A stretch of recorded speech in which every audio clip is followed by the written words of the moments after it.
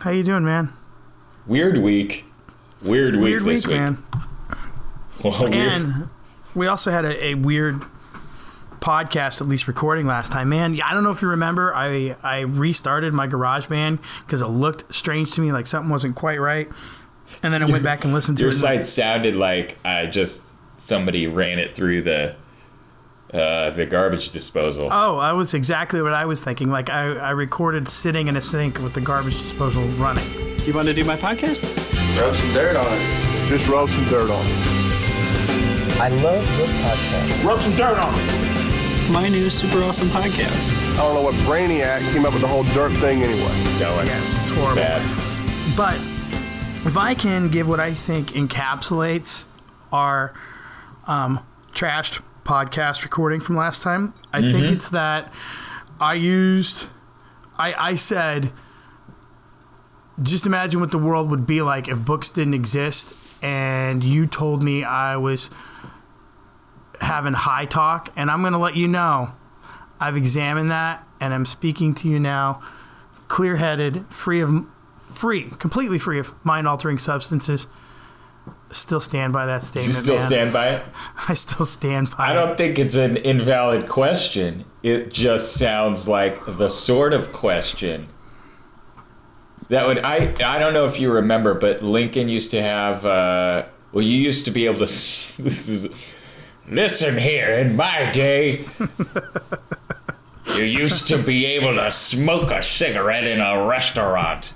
And the Lincoln had this coffee house that in the back of it you could smoke, and kids would go back there who, after just finishing like their third lecture in a sociology class, and be like drinking coffee and smoking cigarettes and trying to sound smart.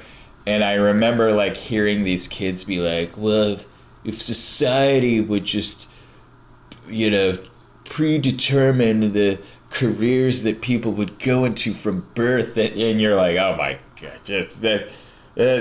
You're 19, I'm going to let it slide. And it just sounded like something that one of those kids would, but like, what if, man, like, what if there were no books? That would be terrible. That would be terrible. That would be terrible. Which coffee shop was that?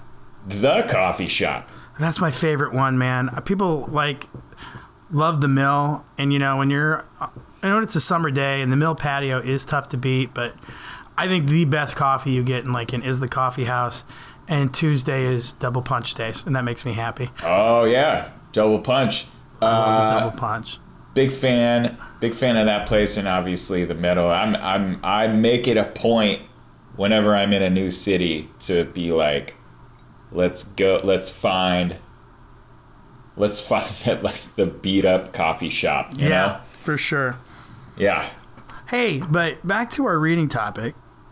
All right. I don't think this will feel weird, but I know we're going to end up repeating ourselves a lot from last time, but I'm cool with that.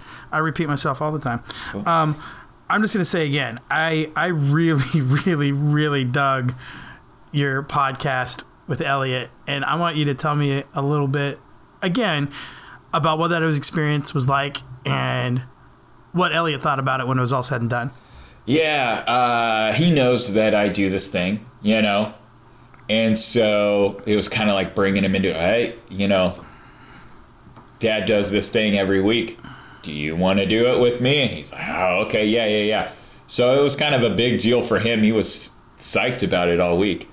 And then, my goal with it, I think I recorded a whole thing and then just trashed it because I felt like it was just me pushing an agenda.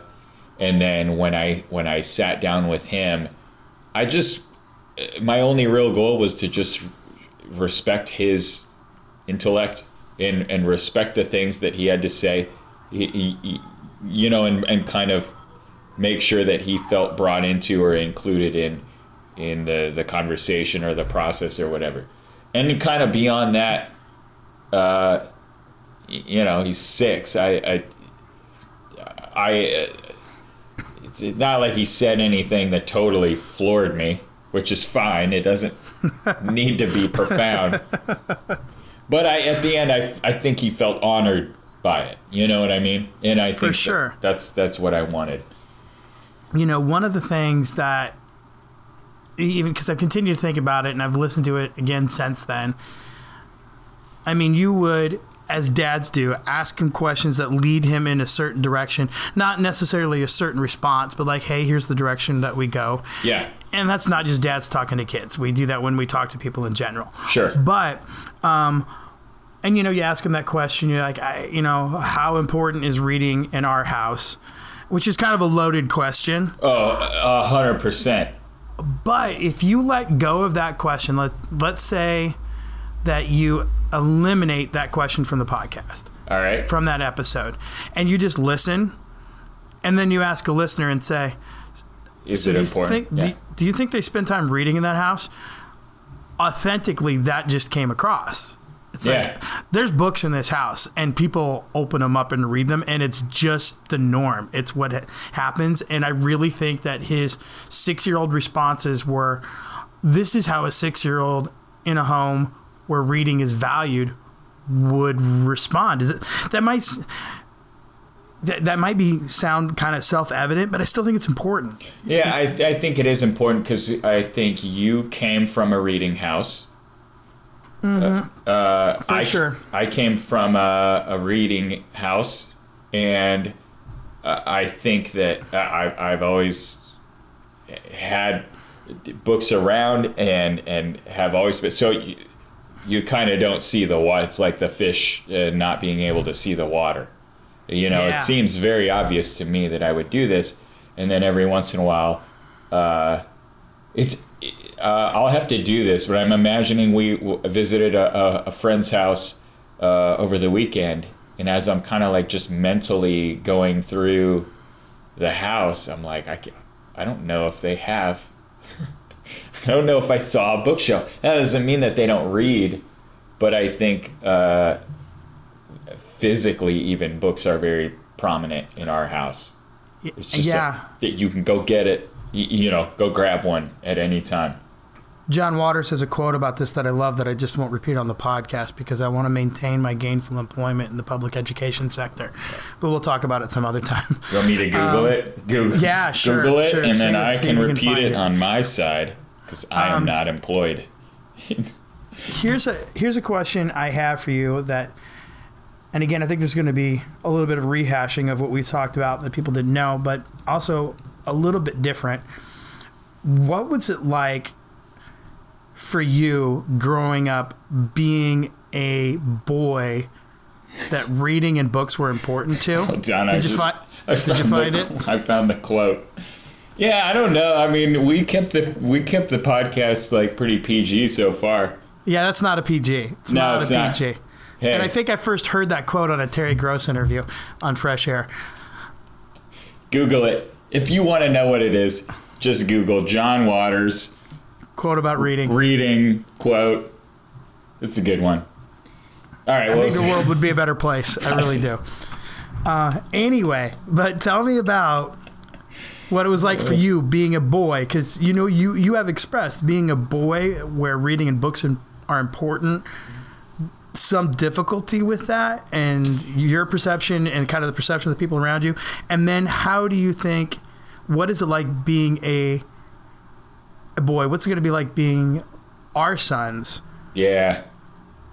And the perception of reading now. Well, so specifically, I felt like that the act of writing and specifically writing poetry, like that was not a boy thing. And we talk, it's kind of ironic because I probably couldn't name a female poet until I was quite a bit older. So that's just a weird thing in my mind. I'm like, I don't know how I came to that conclusion, but I was very aware of. I think I had an aunt who wrote poetry, and I think love poetry was presented as this thing that like girls like and girls do, and so I think poetry I was aware of as a thing that's not really a thing that guys do, and I don't remember, frankly, how much I touched on this in the conversation with Elliot. I was very aware of reading for information as being a boy thing. So you did talk to Elliot about that specifically, kind of the difference between like an information book or an information resource and I can't even remember the other phrase. And just like reading for pleasure, right? Like reading a novel. So like I cannot think of I'm sure he has. I cannot think of a novel that my dad has read. Oh, not true. There's like allegories, like Christian allegories. You know what I mean? Like where this guy named Sadness came along and he made, and then a guy named Hope came along. So like those kinds of allegories, or he would read like The Lion, the Witch, and the Wardrobe to us. But when I saw him reading for him, it was all nonfiction. So interesting. The full range, right? Whether that was like How to Parent or How to Parent a Difficult Child, Volume 8, whatever it was, but I always saw him reading those types of books. Did you see, when you picture your dad reading, what are you seeing? Oh, lots of different stuff. I'm honestly, really? when my first picture of him reading is sitting in bed next to me, reading me Rikki Tikki Tavi. I mean, that's vivid. This is just absolutely vivid. But that's reading to you, though. That's reading to me, but it's really diverse. I mean, there was a lot of political and a lot of history books that my dad would read. Still a really big fan of not fiction. He could recite Edgar Allan Poe and Shakespeare from heart. And not like the typical stuff. Like everybody had to memorize Raven, I think, when my parents grew up. But sure. Dad could just gaily be died, a gallant knight in sunshine and shadow, journey long, singing a song, search of El Dorado. I mean, that stuff would just roll. Yeah. And it was, I don't know. I just kind of assumed everybody's dad did that. Everybody's dad had a bookshelf with a bunch of different stuff on it. Yeah. And it didn't really seem odd to me. That's, I think, a difference that you and I have is I've even kind of doubled down on it on our last conversation, that to me, I think being an author is almost a hyper masculine activity. And maybe it's just because a lot of what I read, maybe especially early, was really masculine stuff. Like I think of guys like, you go really old school and think Hemingway, or much more contemporary and more recently deceased Jim Harrison. I mean, those are guys that relished being a man's man. I wish you could. You know what this podcast is missing? What's that? Is the faces that I make at you when you say these things. We could figure this out. We could start it's to fine. Continue. It's just a raised eyebrow there. It's coming back down, but continue. But I think, you talk about writing poetry and how that's not like a guy's thing. Right. And to me, I have, and I'm going to even say, I'm going to double down on it's a hyper masculine activity. I think that's incorrect. In my perception, it has just always seemed so, and I'm realizing that's not the norm. But I have always been, are you man enough to write poetry? Which I think is odd. It's odd, but that's just what my context was. So in my mind, that phrase is akin to like, are you man enough to wear a dress? Like, totally could be loaded up that way. Could be loaded up that way. I am. I wore a dress once. I looked good in it. No, I've got the legs for it. I will say that. Really? Yeah. I've seen your legs. I'm going to throw this out there. I'm going to shout out to my mom. I've got my mom's legs. People call us Quadzilla. Thinking the thighs, baby. All power. Just all power? Okay. All power. Dad's got chicken legs. Me and Mom, we got the thunder. The thunder. Is it a masculine activity? I I don't know. I mean, I definitely like, there are authors like Hemingway, like I think even to a degree Chuck Palahniuk, who just the way the sentences are written almost feels chauvinistic. Yeah. You know, like for sure on Chuck. It just embodies this sort of masculinity, but I've never.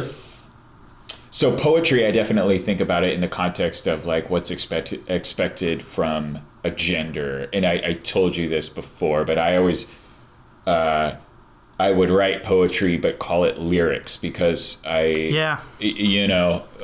writes poetry? Little Susie writes poetry, but you know punk who writes rockers write song lyrics. Like Kurt Cobain writes lyrics, and so I can write lyrics. You see these things I'm writing down? You won't even be able to understand them when we're screaming them from the stage. Yeah, and I definitely wrote those kinds of lyrics as well. They're in a box in the garage. I'll have to hit you with some. But I think for me, like writing prose and writing fiction was just a natural response to reading and kind of wanting to participate in the conversation at some point. Like I would read, who makes me want to do this? It's interesting. Certain writers make me want to write, and certain writers I'm like, oh, good, you do that thing. Dave Eggers makes me want to write. John Updike does not. Does Interesting. Does that make sense? Totally makes sense. Which, and that's, we keep on saying, hey, we talked about this last time, and I'm sure it's annoying for the people listening, but this is for you and me, so who cares? Yeah. So, but one of the things I think we had a little bit of a difference on is, I don't know. I mean, for me, it has certainly been valuing reading has become valuing writing, but I see them as two distinct things. I mentioned last time I had a professor that said, your progression is people read to you, then you read, then you write. And he was specifically talking about books. He said, that's how the human brain should work. Sure. In your development. People read a book to you, then you will read a book, and then you will write a book. And he said, not everybody gets there, but then they're stunted. They should be doing this. And I don't necessarily agree with that. I don't agree with that at all. But I think it's cool when it happens. And I get people who don't really want to write. I have a harder time getting people who don't want to read. Yeah. And to me, it's like, I know I end up using fighting analogies. I think there's a lot of people who would be more likely to enjoy watching a combative competition as opposed to actually then taking that next step and getting in the cage. And to me, in the cage? How about it? Yeah, writing's getting in the cage. Okay. Again, I'm hyper-masculinizing. That's not even a word. This whole writing and reading thing. And I definitely disagree that it's a progression. I think that places some value on the act of writing that I don't think is necessarily there. Like, it doesn't. I'm not further in my journey as a reader. Farther. I haven't gone farther. More advanced. Haven't gone farther in my journey as a reader just because every now and then I sit down and type, and I want to do that. That's ridiculous to me. Well, let me ask you this question. Getting back to being dads and having sons. All right. On that scale, how important is it to you that your son loves and values reading when compared to that your son loves and values writing? Are they equal? No.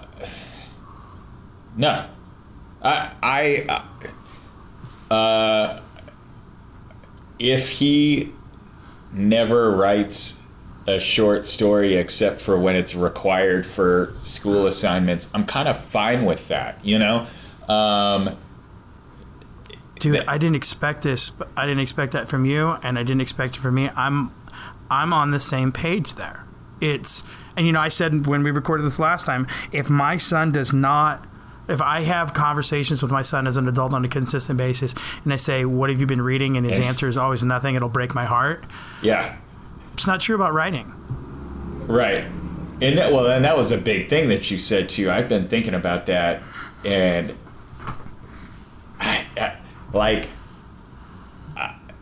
I think if he says nothing, I'll be crushed. If he says, I've been reading I'm trying to pick like a book that would be like the opposite of what I would read. Right? Like I've been reading the parts manual for refrigerators or what. Well, that's even a bad example. But if he was reading like those like Western novel, like Pulp Fiction, yeah, kind of drivel, I think I'd be okay with that even. For me, I think there was a time in my life where I was like, well, you have to read whatever, Toni Morrison. You haven't read Beloved. Who are you? The John Waters quote. Insert John Waters quote here. And I would like go over to people's houses and look at their bookshelves and be like, all right, this guy's got some Murakami on it. Okay, all right, we can be friends. Oh, and I think I'm over that now. I think that's kind of like judging people by their musical tastes and being like, well, this guy likes Waylon Jennings, so we're not gonna be cool, or we are. I think I would be okay with whatever, as long as there's something in that answer. Yeah, where you if Easy comes home for Thanksgiving and he's like, Dad, I've been reading Danielle Steele. Just putting down Danielle Steele novels. I mean, I feel like you're not disappointed. I feel like you're having the reaction that you just had, which is like, all right, man, whatever. Hit me with it. I'm good with it. What's good about I'm probably that? I'm gonna throw some titles his way. I like it when people want to read things that challenge them, that challenge maybe what they're thinking, that I'm reading this because I want to learn something from it. Or I also think it's really super important. I become less snobbish on it, but I think there's things, it's just great if we all read this, because then we all have that cultural touchstone. Yeah. It's part of our common conscience. The older I've gotten, the further away I've gotten from that. And, I only have so much time to read. And so if it's garbage, I don't want to put it in my brain. But, yeah, it's like if he's reading, I'm good. You're good. If he's reading, I'm good.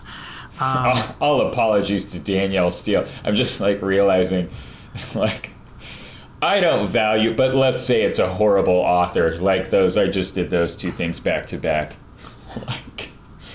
You know what I mean? Like I just said, like, okay, let's not attach a value to like certain types of books. And then, by the way, Sam, here's a terrible one.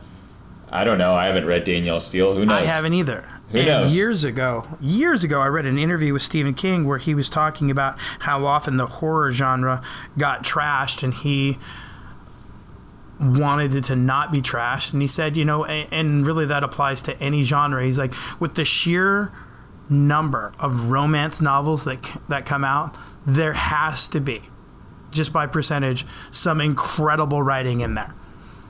Oh, yeah. Right? That there's got to be there's got to be a romance novel that if we all read it, we'd go, how have I missed this? Yeah. This is incredible writing. He said it's impossible for it to not be out there, but we don't know it because we just dismiss the genre. I heard this. I don't know if this is true. I heard that Nathaniel Hawthorne told his wife that The Scarlet Letter was a romance novel, and then she read it and just got furious. I think I've read that same thing. I don't know if that's true, but I don't know how these books were perceived at the time, or I don't know what the rules were. But as long as you're participating, I don't care so much about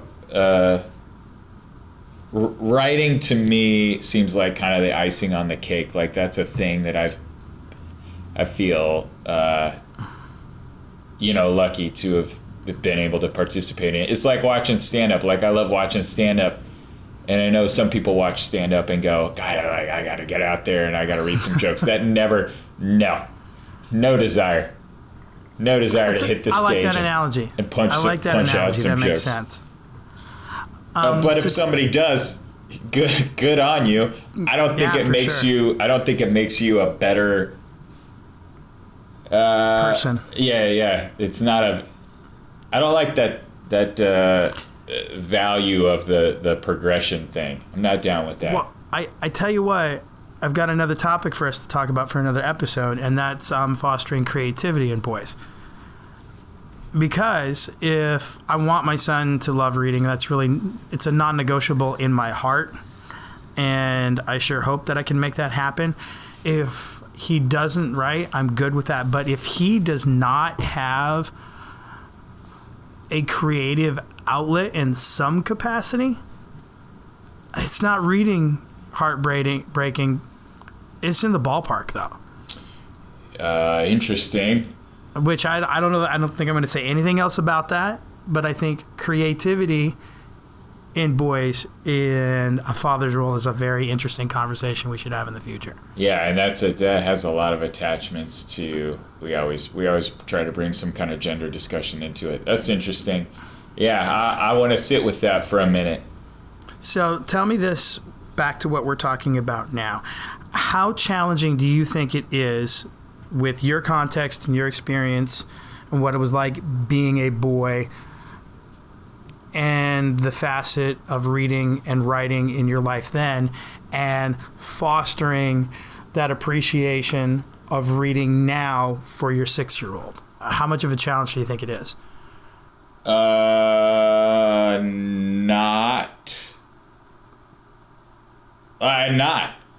at all. I mean, look, there are some aspects of fatherhood that are just pure acting. You know what I mean? Yeah, I do. And tell me what you mean, though. Well, I'm still formulating a thought here, so I thought maybe you could jump in, say something smart while my gears are turning. I don't feel like reading is acting. From I am a reader and have been a reader, and there may have been points in my life when I read a little less, but it's, I've always had one or two things with a bookmark in them on the shelf that I'm kind of working through. So you're saying that because it's always been such a natural thing for you. Yeah, like I'm just doing it. You know what I mean? It's just translating. Yeah, like I'm doing it. And then, all right, I got to put the kid to bed. Well, I'm going to, when he was a baby, I would just sit. There's all these pictures of me because I was in grad school when Elliot was born. There's all these pictures of like me. You got to have the classic like dad passed out with the kid photo. Yeah. And then in my other hand, I have like a book. Because I passed out reading with my kid, Or these pictures of like him playing with Duplos on the floor, and I'm like reading a book because in grad school I was putting down like 1 or 2 novels a week because I had to, and so it was always there.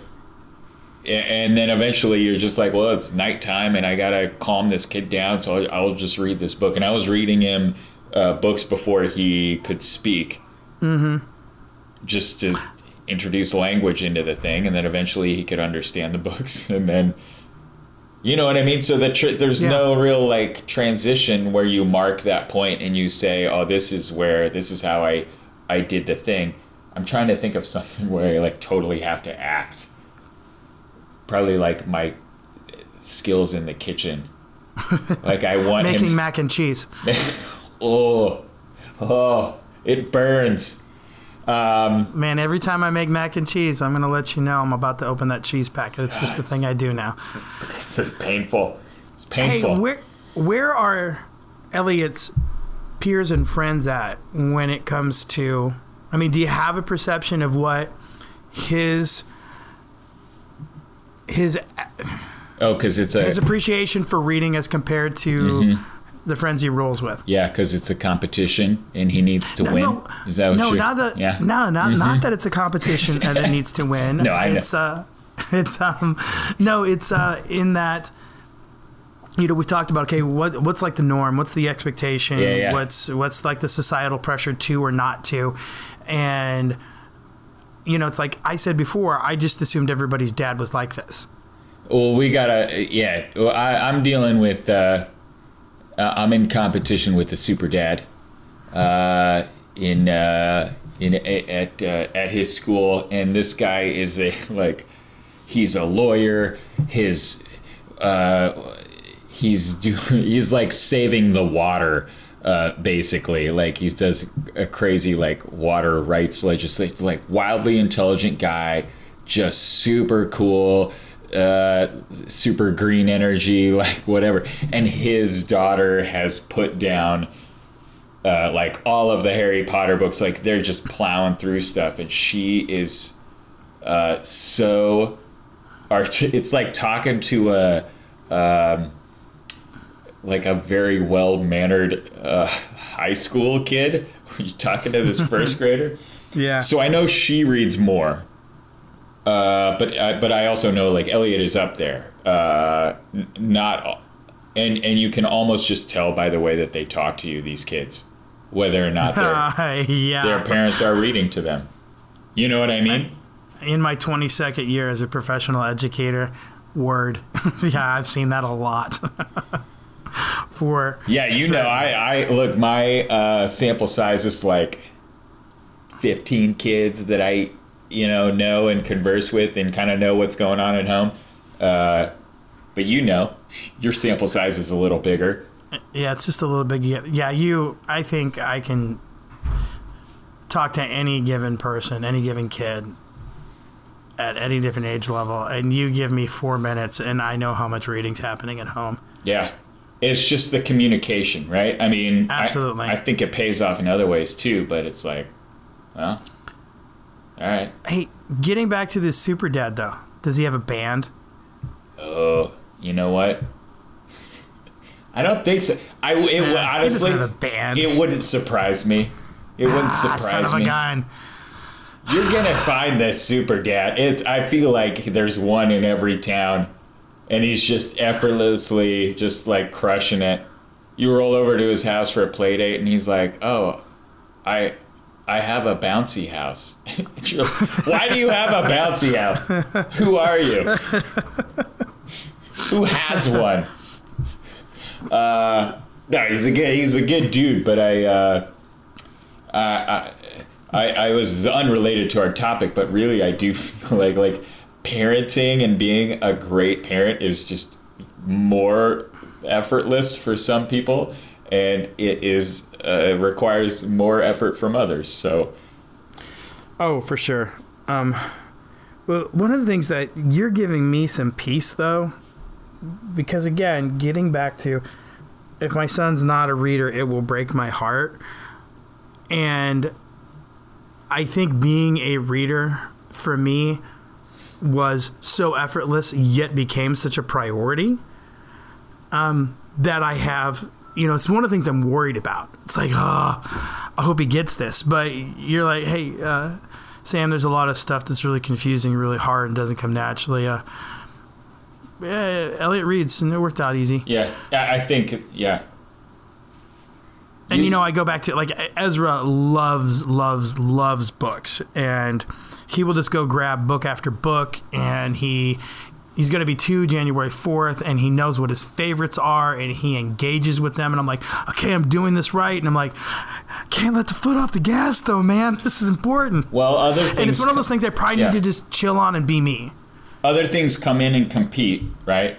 Eventually, screen time's going to show up. Yeah, for and sure. rear its ugly head. And in our house, we're just very quick with that power button. Pow. Yeah. And so there's gonna be, I'm sure, a point in time where you're like, what do you want to do? Well, I want to watch this, or I want to watch this, or I want to see this, or I want to and his stated priority is going to be screen time because it's like it's intense, man. Screens are awesome, and I think if you asked Elliot what would you rather do, like I'm not here telling you that he would answer otherwise. Like he'll answer his first like 8 favorite things or screen time, but you just don't let reading go to 0. That's all I care about right now. That makes sense. Like, just keep it going in the background. This is a thing that we do. It doesn't need to be number 1. I know. But it needs to be there. Yeah, it needs to be there. And, I like it. Yeah, that's where I am on it. With you being that's where you're at on it, anything else you want to throw out there in our reading discussion and being dads and raising sons that are going to have a book in their hands with regularity? I'm trying. There's so much good stuff out there, and I'm trying really hard to not do my. This may be a challenge that's unique to me, but not do my like this book is garbage thing to it. Yeah. Like he will, because his brother's gotten these old. I'll call them old. By old, I mean they were books that Elliot was reading when he was like 2 and 3, like going through the kind that are like all short I sounds, Yeah. Dig a pit, dig it big, dig Al dig, right? He'll go back to books like that and like pull those out, and it's not challenging for him. It's not. And I find myself kind of going like, no, you were at a level where you were just like crushing these kind of like more dense books that are challenging, like going through like Shel Silverstein poems that have some nonsense words in them. And you were there. Why are we back here with Dig Al Dig? And it is not easy for me to like just let that go. Just be like, it's fine. You can bust out those cardboard picture books with your brother. You know what I mean? Oh yeah, I hear you. The ones that Makes are sense. half eaten. Half eaten. We got a number. We got a couple of them. Right on, man. Yeah, that's where I am with that. Any man, I one of the things that I'm hearing in the background of you talking about this, so you haven't that hasn't been there, I think, for other topics, is for you a sort of like, it seems like there's a pressure there or a desire there that I haven't heard, like a very specific one that I haven't heard on other things that we've talked about. Does that make sense? It does. Feels like there's a lot at stake here. Yeah. And Sam's going to say it again when we recorded last time. Another thing I mentioned is reading is about as close to a religion as I have. And so that's like the level of, that's how imperative it feels to me. And it's one of those things where I don't want to get this wrong. And it's also probably the thing where I want to, this is in me, I want this passed down to my son. There are so many other aspects. I look at what I want for Easy, and so much of it is, I'm not good at this, I hope he is. I hope he's an awesome swimmer and he loves math. I think those things are important, and I'm garbage at both of them. So, but that reading thing, I look at what there isn't any aspect of my life that hasn't been improved by reading. It touches everything. It's just become so essential to me, and it's like, gosh, I hope he gets that. And so there's part of me that's like, I don't want to project too much. I just want to happen naturally, organically, but I want to make sure I'm doing the right things. And again, I think it's just you model it. We mentioned that last time. What you model usually just happens, and this will be an easy thing to model. and then I have this absurd, irrational paranoia. What if this kid just hates books? But I don't know what it is.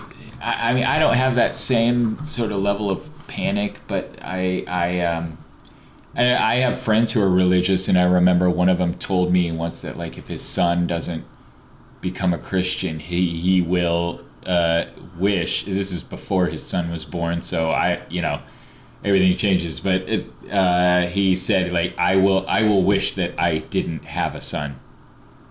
Yeah, I'm not at that level. I mean, that blew my mind. But I think that there are a lot of putting it in the context of religion, that starts to make sense to me in terms of what everything's at stake is what it sort of feels like, right?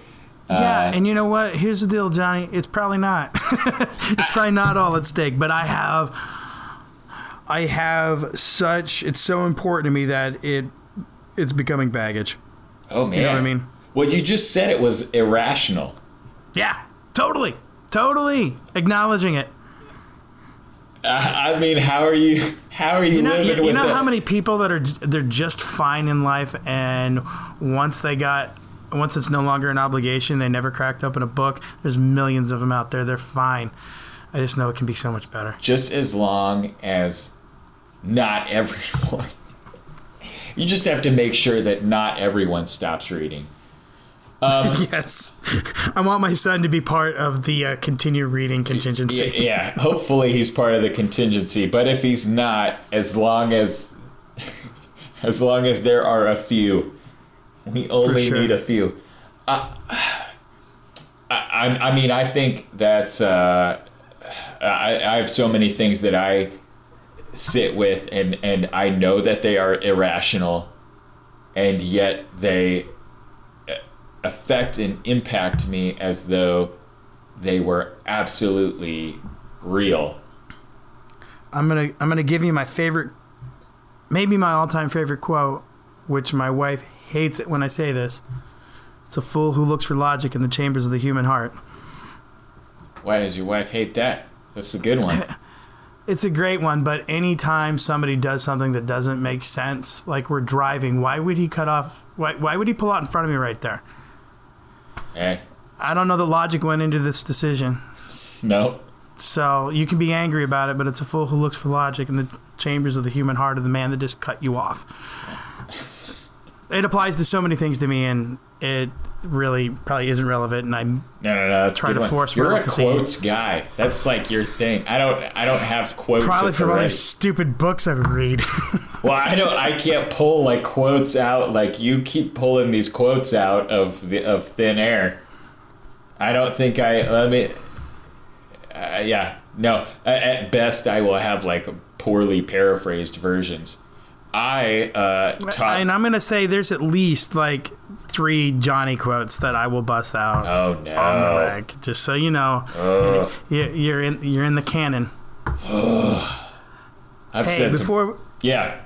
Before we wrap up though, you've said some brilliant things. You've said some garbage, but we all have. But you've said some brilliant things.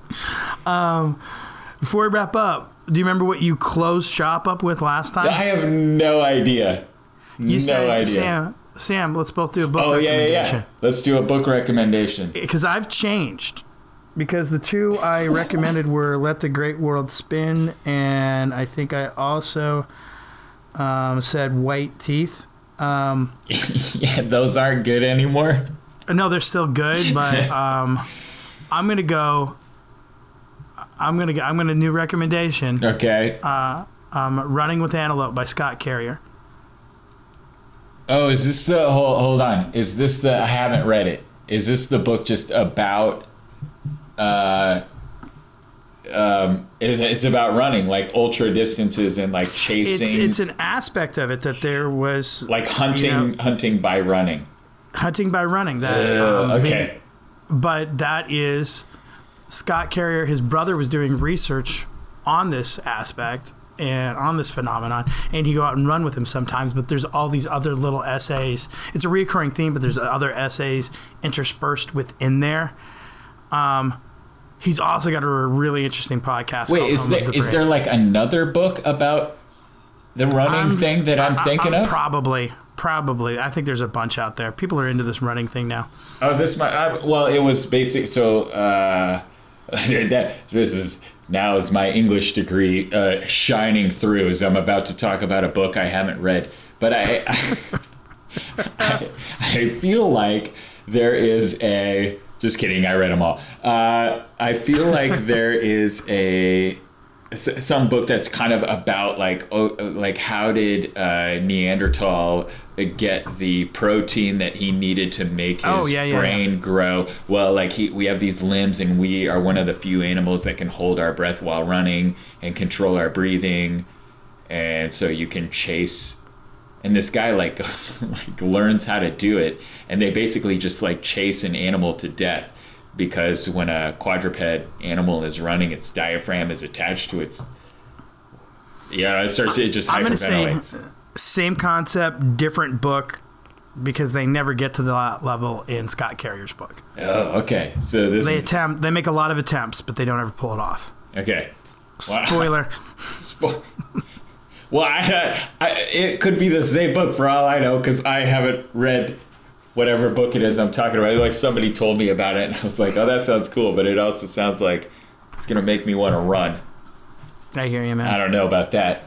What do you got for recommendation? I'm going to recommend the same book. It's in my top 5, and it's the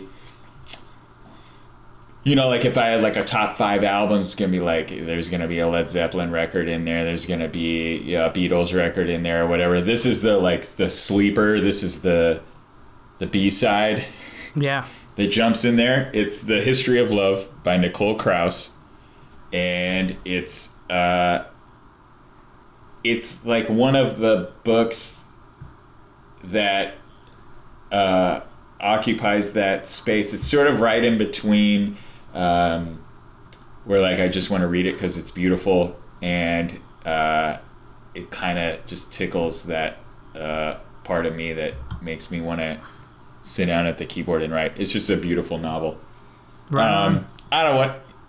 You want me to read the thing?